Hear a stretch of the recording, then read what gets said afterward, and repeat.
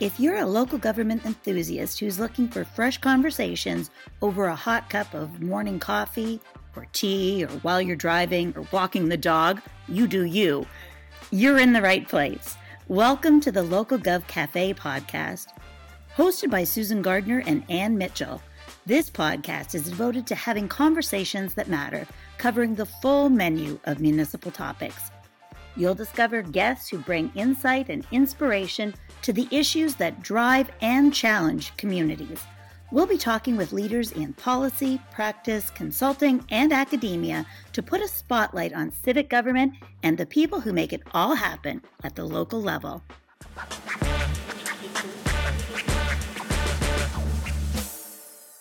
Today, we're welcoming Sabine Matheson. Sabine is a senior public affairs practitioner, and she's currently a partner and general counsel for Strategy Corps. Welcome, Sabine. Happy to be here. Thanks for inviting me. Sabine, we recently chatted with you at the CAMA conference about Ontario's strong mayor legislation, and that's a separate episode, so I hope folks will tune in for that. Now, though, we're happy to have you with us for a special conversation as we honor Pride Month. So maybe we could begin by just having you share your personal journey of transition and what it is that led you to make that decision. Well, it's really nice to be asked. I was 56 years old when I decided I was going to transition. But, in case people are wondering when you start to know, I knew something was up when I was a child. It's funny, I remember I was watching Star Trek because, there's no cure for nerdiness, and that's been a constant with me for my whole life. And I remember there was an ad that came on for Hershey's chocolate bars. And I remember they showed this kid who must have been very good at sports because I think he threw a strikeout, and then I think he was sliding into home plate. And his parents, probably in breach of all normal codes of etiquette, ran out onto the field and gave him a chocolate bar. And I remember having this feeling, well, if that's what it takes to succeed as a male, I'm totally screwed. It's not great to have that sort of thought that you're likely to be a failure when you're 7 years old because of the definition of who you have to be. And it wasn't like I was somebody who played with dolls or something like that. And, I was really good at hiding who I was. But looking back at myself, I sort of recall how tragic it is. I remember being very stressed about course selection for grade 9 because I thought maybe if I take industrial arts, I can hide the fact that I'm not really male for a few more years. And so I did. I took industrial arts, and I'm really glad I took industrial arts. But I remember thinking there might be something magical about knowing how to fix a lawnmower engine in terms of being persuasive about one's masculinity. But back in those days, there were no real transgender icons that you could identify with. Like if you were going to look for transgender representation on television in the early 70s, it was probably a sex worker in a TV criminal. There'd be some smart-mouthed trans woman that Kojak or Beretta would go and talk to. And they would say, well, if you're looking for the guy who murdered that girl, it's probably so-and-so. And they'd be very strong. And by the next scene, they'd be dead because the thug would have seen them. And so not a really optimistic path forward for somebody who was thinking about what to do, or they'd just be subject to ridicule. And so I just kind of got on with my life. And, I'm not a person who is really into ridicule or what have you. But in my 30s, the internet was the great connector of people. And so while there's many unfortunate things about the digital world, it certainly made it easy for a lot of communities to find each other. And I remember reading something and just saying, oh, that's what it is. Once you figure it out, it's one of those things you can't unfigure. Yeah. But by then I was parent of a young child and I wasn't necessarily going to do anything about it. But I was very fortunate to live with a woman who was prepared to pretend that she had ceased being a lesbian and that she had moved in with me. And so people thought, oh, well, look at John. He's got this ex-lesbian. but it was actually more like a Agatha Christie novel. It was kind of like, oh, she wasn't an ex-lesbian. John wasn't really John. John was a trans woman. And so we were together that way for a long time. And one thing led to another, and it became possible for me to say, well, I don't really have to be stuck anymore. And a big part of that was the government improving its access. It used to be that the gatekeeper function was really quite brutal. And I think I first consulted various medical professionals probably in 2011 or 2010. But back then, it was 2 or 3 year waiting lists to get in to go see somebody, and then a multi-year process. And so I was in a stable place. I had somebody who supported me at home. I didn't need to act rashly. And the process was so dehumanizing that it wasn't really very inviting. But they made changes that dramatically improved the access. And around that time, there were changes in my life that made it possible. And it was 2019 that I decided to start, and I would have come out sooner, but for COVID. It's amazing how many excuses you can come up with. Oh, I'm a partner in a firm and COVID's coming and everybody's scared about how COVID's going to affect business. I don't want to further destabilize. You don't know how you're going to be accepted. But finally, 2021 came along and I started the process for approval for the surgical transition. And that happened almost exactly a year ago in May of 2022 at a clinic in Montreal, which is just a fabulous place. It's kind of a shame that Ontario has only recently established a place for surgical interventions of this kind. And it's at Women's College Hospital, and it's absolutely a fabulous program, but it hasn't scaled up yet. So you kind of have a choice of a very long waiting list in Ontario or making the trek to Montreal or other places. The best thing that you can say is that the funding is there and there's no issues with that. But I think it would be good for the people of Ontario if you could do it closer to home. So maybe you can tell us a little bit, Sabine, about your experience when you reintroduced yourself to the municipal sector. And were there things that surprised you and or disappointed you about that? So I'll tell you the story. You can't assume that just because you've met one trans person that you know how any of the rest of us think, because it's a very individualized experience. And please don't think that I think if there's any trans people out there that I think my experience, is likely to in any way mimic yours, because the one thing I've learned for sure is that everybody's different. And when I was sitting there in 2022, I hadn't yet decided how openly I was going to be about my transition. Because if you think about it, what do you call a 56-year-old guy in a work environment who starts saying, oh yeah, I'm going to go have surgery on my whatever, right? Like you call them the accused. It's very difficult to start having intimate conversations about stuff. And you say, well, if I can't talk about it, and of course you can, but if it's a risk to talk about it, and you think, well, is it anybody's business? And you think, well, there's all sorts of rules that say no one should inquire as to what a trans person has done. So maybe I shouldn't really be talking about it. And so I had sort of one vision of how I might proceed where I'd be rather stealth about it. I would go align my body with who I was, but why tell the world about it? Just run out the clock. It's really your prerogative to deal with it however you want, yeah, right? Exactly. But not necessarily tell the world. And so that was one vision. And then there was another vision that was urged upon me by my girlfriend. And she said, you've got so much white male privilege that you're going to be coming to being a trans person with a lot more capacity to do good. And honestly, if what you do is shut up about it, then you're hogging that for yourself. You're not doing any good with it. And I will tell you the absolute truth. I was sitting by myself on a Friday watching CNN coverage of the invasion of Ukraine. And I'd just seen Vladimir Zelensky talking about how there were death squads coming to kill him and his wife. And I thought, God, that's appalling.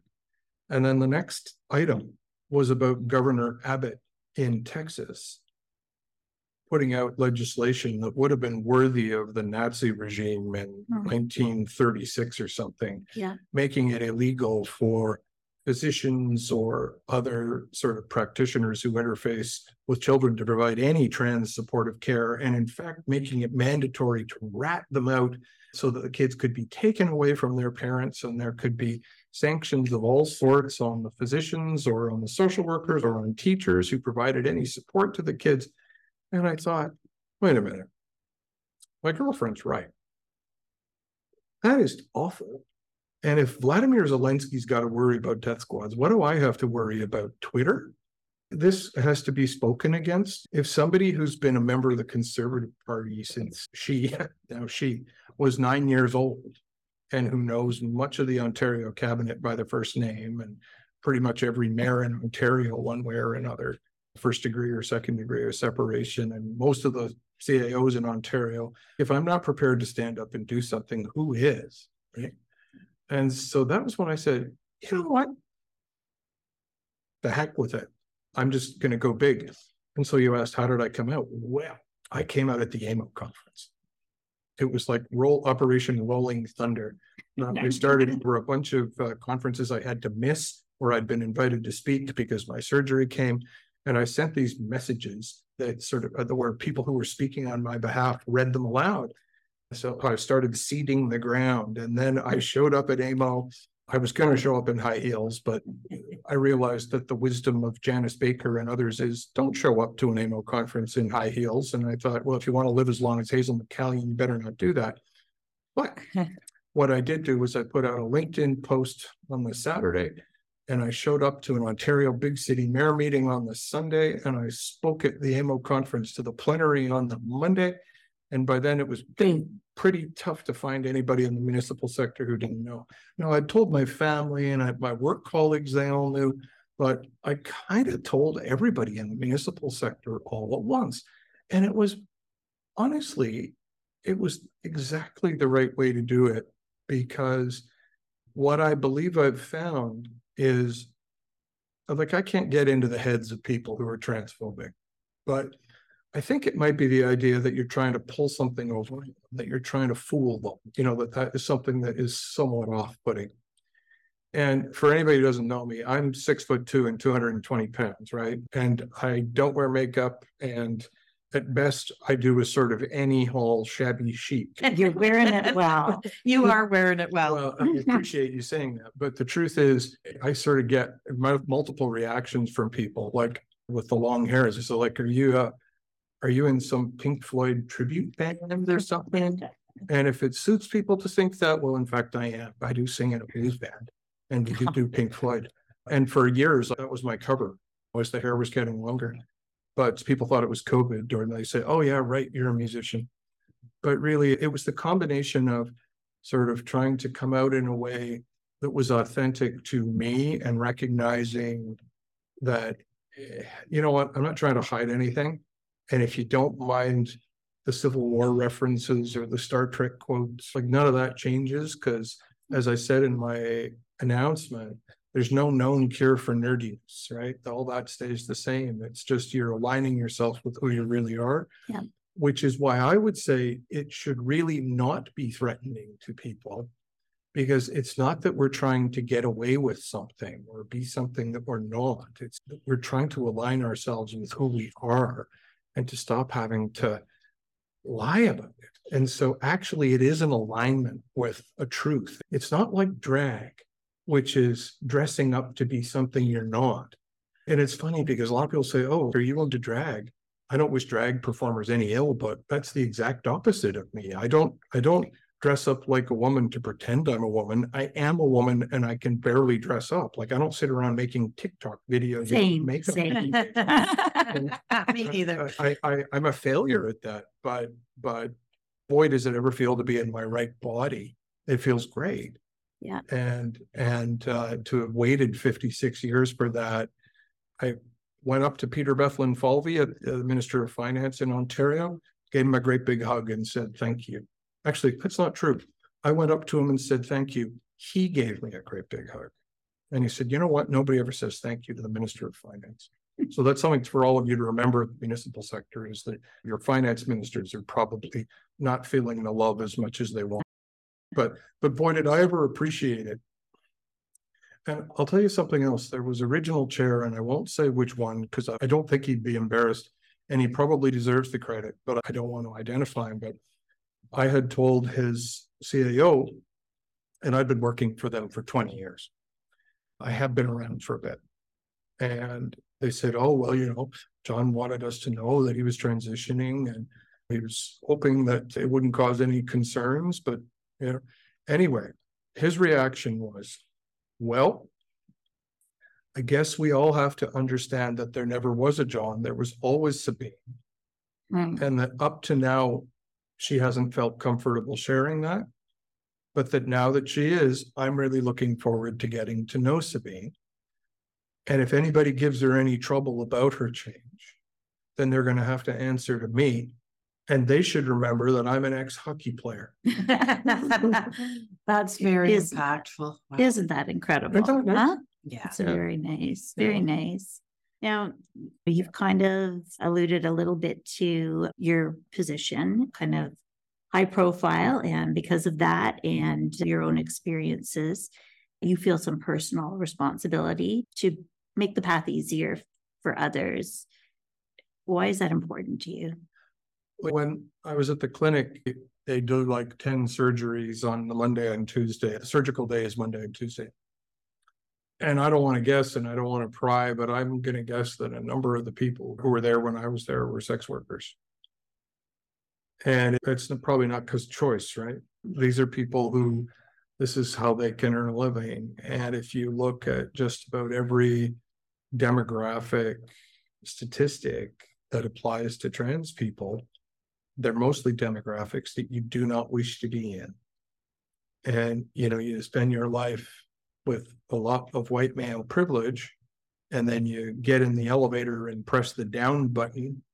And how bad can it be for me? I'm a partner in a very successful firm. I own my own home. I have a supportive family. I've got 25 years at Strategy Corp, 35 years of professional reputation. What if you're 17, your parents have kicked you out? These people don't deserve this. And I was getting ready to give a presentation on the law. I'm a lawyer still, and I'm in-house counsel at Strategy Corp. I was getting ready to give a presentation to a law firm on transgender issues. And when I did the first draft, it said, well, there's over 350 pieces of legislation in various state legislatures in the United States that have anti-transgender measures in it.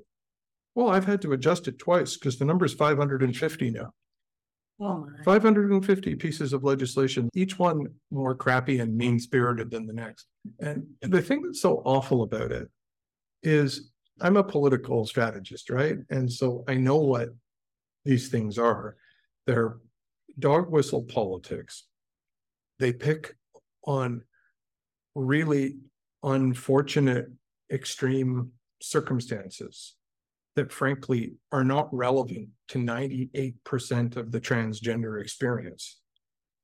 And they're designed to create a kind of political barroom brawl that is frankly about the erosion of all sorts of minority rights, not just trans rights, but it's aimed every bit as much at other members of the LGBTQ community. It's aimed at Indigenous people. It's frankly aimed at women. It's aimed at just about anybody who gets dismissed as being woke.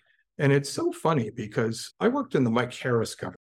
Now, I'm very happy to say I have always been a progressive conservative. I would have been called a red Tory by my pals. I was a fiscal conservative, but I don't have a huge backlog of hypocrisy of being part of things that were undermining people's ability to be who they wanted to be, right? Like I've never been anti pretty much anything.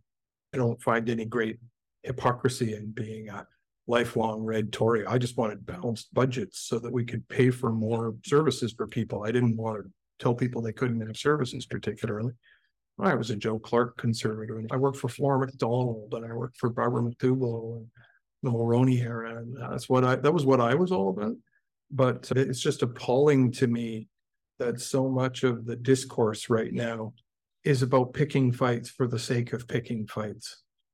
And no offense to anyone from Alberta, but I find it appalling that an MLA said that trans children were akin to feces in food. And my wish for that person is that someday their child will say to them, Mom, how could you have said that about somebody else's child?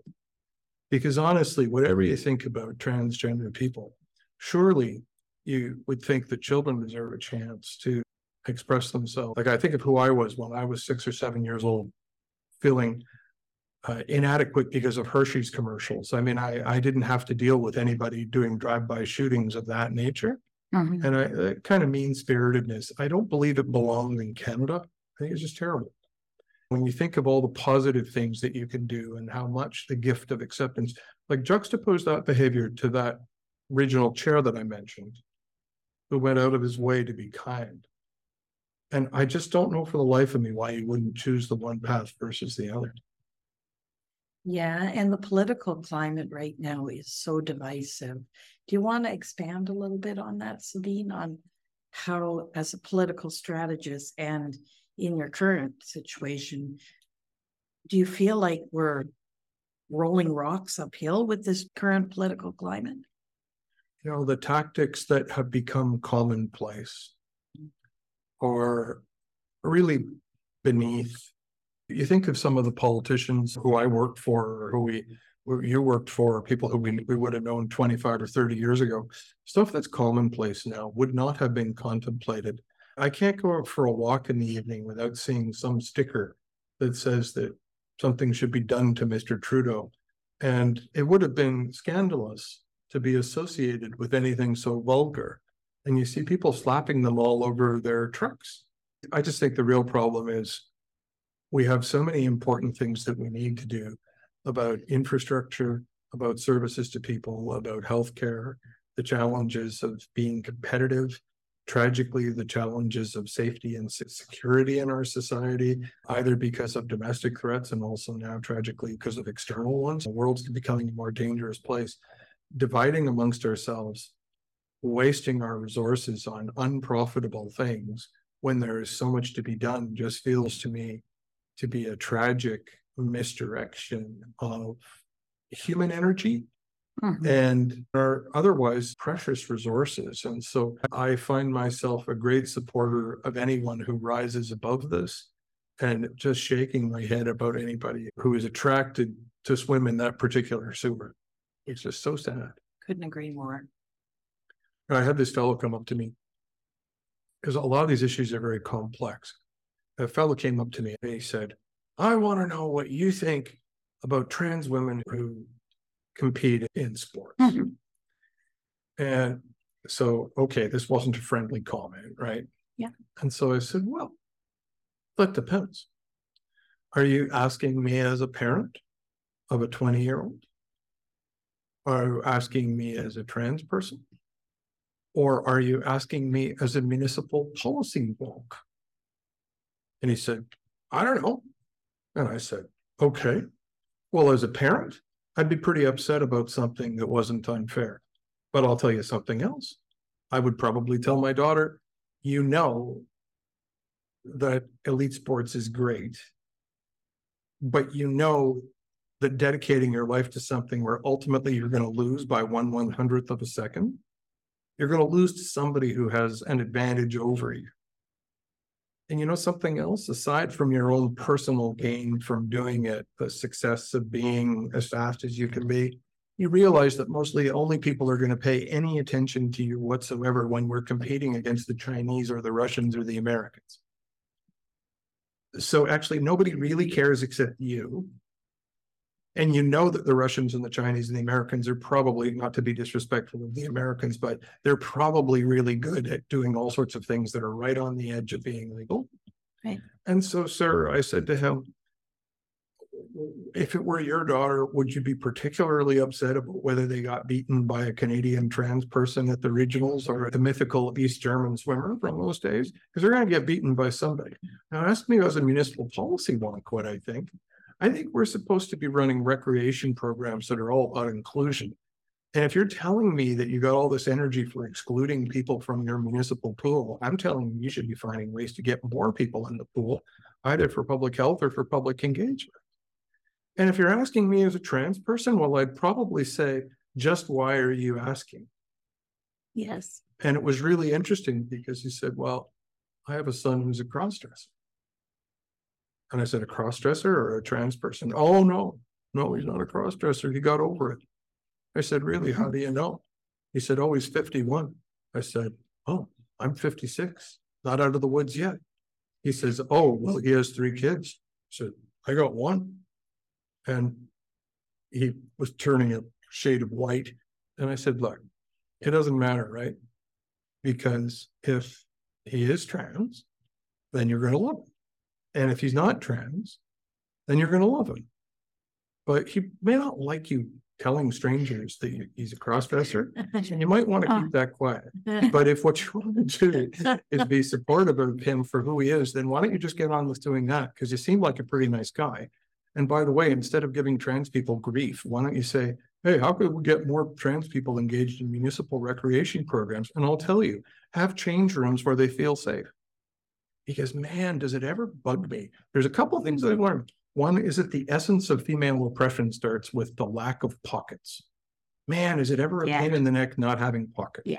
And then the second thing that I would not have wished for myself is the inability to find a safe washroom. And you see, a lot of people think J.K. Rowling seems to think, our friend who wrote the Harry Potter series, she seems to think that the primary purpose for going in and getting your body surgically altered is so that you can sit around leering in ladies' washrooms. Yeah. It's kind of an extreme approach, right? Yeah, exactly. Yeah. And what exactly are you going to do in that ladies' washroom after you've had your body surgically altered? Like, perhaps that is something that she has not considered. But I don't spend all my time, honestly, worrying about how I can get access to like behind the velvet rope of the ladies' room. I actually spend all my time, because I'm an empathetic human being terrified that I'm accidentally going to scare somebody who doesn't think that I'm a transgender woman, but who thinks that I'm a bassist in a Pink Floyd tribute band. Because I'm 6'2" and 220 pounds. And I don't necessarily, if you're taking counsel of your fears, well, I don't know what I look like. I'm femme enough, but I wear my little transgender bracelets. The pink, blue, and white is the dead giveaway. But are they going to notice that if they're scared, if they see some 6'2" person who they think is a dude from a Pink Floyd tribute band? No, they're going to be scared. And it's not fears based in you being trans. It's fears of the unknown. And I don't want to scare anybody. Yeah. So, man, do I ever like single stall washrooms? 100%. We all need them. Yes, we do. So what are some other things that municipalities should be thinking about? Like if we're talking to the municipal sector? Look, I actually want to start a bit of a program or project to actually inquire, because the one thing I know for sure is that there's going to be all kinds of directors of social services and of recreation and of other things that have come up with specific things that they've found. And one of the little projects that I want to work on is create a place that can be a bit of a clearinghouse for best practices for this. So the quick answer is, I don't know enough about what's going on yet, but I bet there's all kinds of cool things. But some sorts of examples I think are this. One, I have a membership in the Boulevard Club, and I was kind of annoyed with the Boulevard Club because when I told them, surprise, you've got a transgender member, it's a tennis and swimming club, right? It took them 5 months to figure out where I should change. And it really hurt my feelings. Yeah. And you know what? I didn't make a complaint about them. I'm not that kind of person. I just kept calling and saying, have you figured it out yet? And to their credit, they called in somebody to consult with, and it took forever. But it's a volunteer board, so it's going to take what it takes. And so what? I was the first. But the point is, it really hurt my feelings. And so I think one thing is proactively put in place policies that can accommodate people. Don't make them go bang down the door. Like, trans people are a thing. We know that now because of the last census. And if you think it's whatever the average number is, there's way more under the age of 20 than there are my age, because the only inspiration you could get for realizing what you were was watching people who are going to be dead in the next scene on Kojak episodes.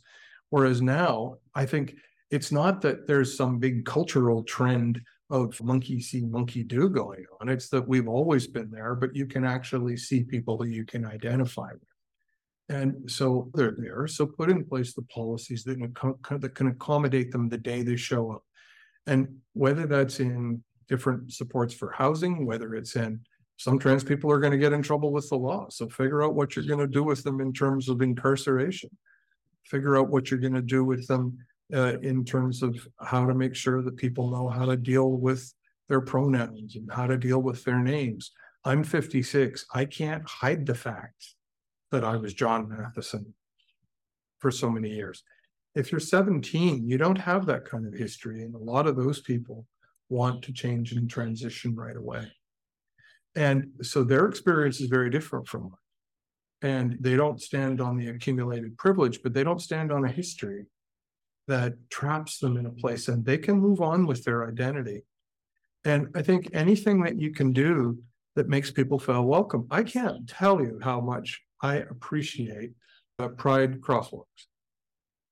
All your ECDev officers, you should know that anytime I go to a place that's got a Pride crosswalk, I'm way more inclined to spend money.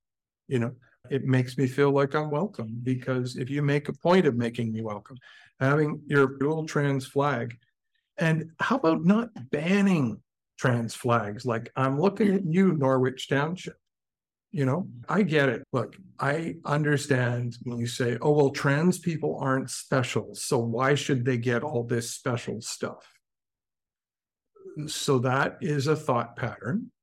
And when I was 14, I remember having the same thought pattern about Quebec.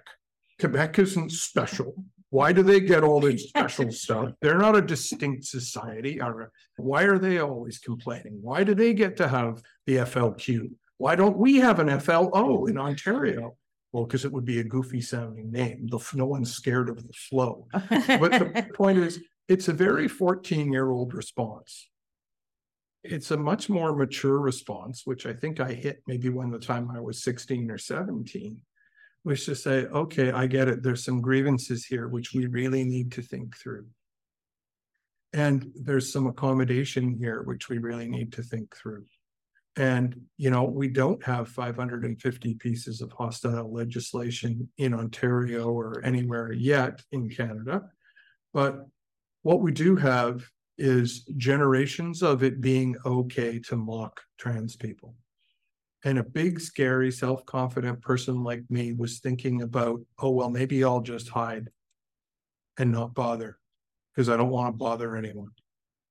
But that moment of watching Zelensky's courage and Governor Abbott's cruelty made me think, we all read these stories about what happened in civil rights days in the 60s, or the Weimar Republic in the 30s, or name whatever place where you ask yourself, what would I have done if things were going bad?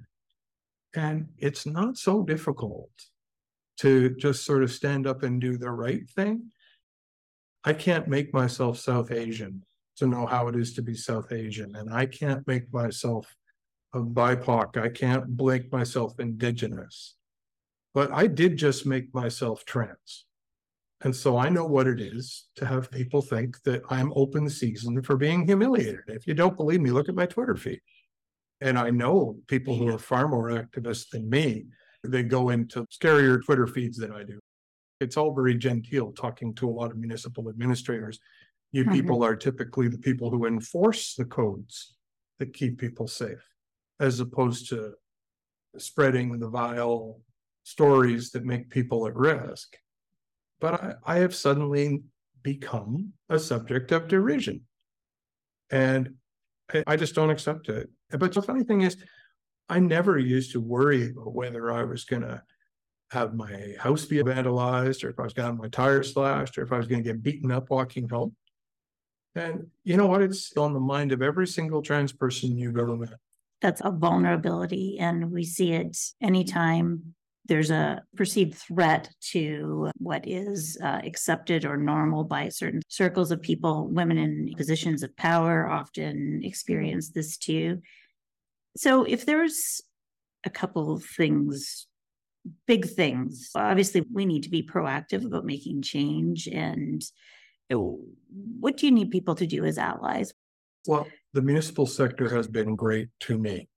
I haven't had a bad experience in the municipal sector. And I have presented since the last year, 30 or 40 municipal councils, probably. I've presented to Ontario big city mayors, the mayors and regional chairs of Ontario, and to AMO, and I have yet to have a bad experience through the municipal world. And I just want to say it wasn't just that one regional chair. There have been so many who've been so great. And so firstly, I think the sector needs to understand that it's on the right track, because I don't know what it would have been like for me 10 years ago. So I think the sector already is being really good allies. Let's talk about land acknowledgements for a minute in the whole question of Indigenous relations. It's something that we do a lot. We always just have to remember that it means something. And what you just said, how do we be good allies? I think it's just always remember that it means something.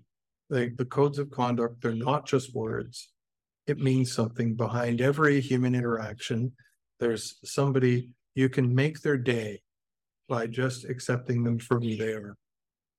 And you've got so much power to do so much good that honestly, it should be such a fabulous reward cycle. You behave well, you do something great for somebody, you bring such a smile to them. It's going to make you feel good. For the stuff that's not happening yet, I think it's all the proactive policy that you can use so that you don't force people into the situation of having to demand things that honestly the Human Rights Code said they should have gotten since 2014. It's not in my nature to be really annoying.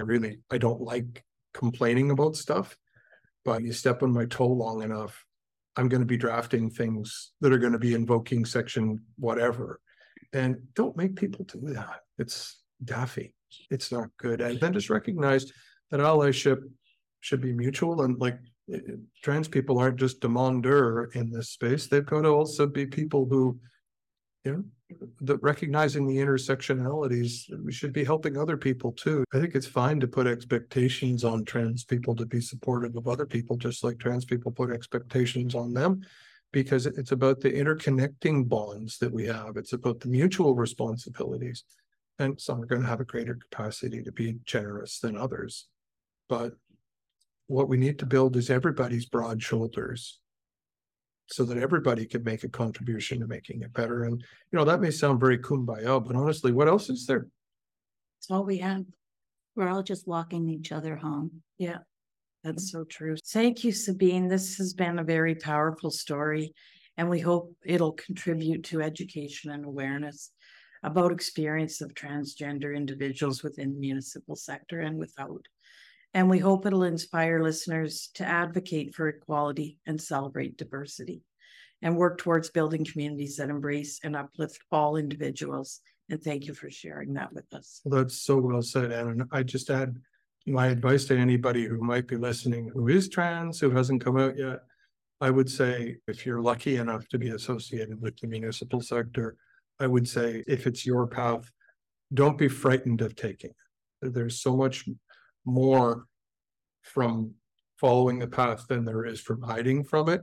And I'm very glad that I made the choice that I did. And I put a lot of people in the sector to the test, and none of them have let me down. And what a nice thing to be able to say. Wonderful. Truly wonderful. Thank you. Thank you, Sabine. Thanks for joining us in the Local Gov Cafe. If you enjoyed this episode, please take a minute to share on social media or tell a friend. And we hope you'll join us next time as we welcome our next guest. You won't want to miss it.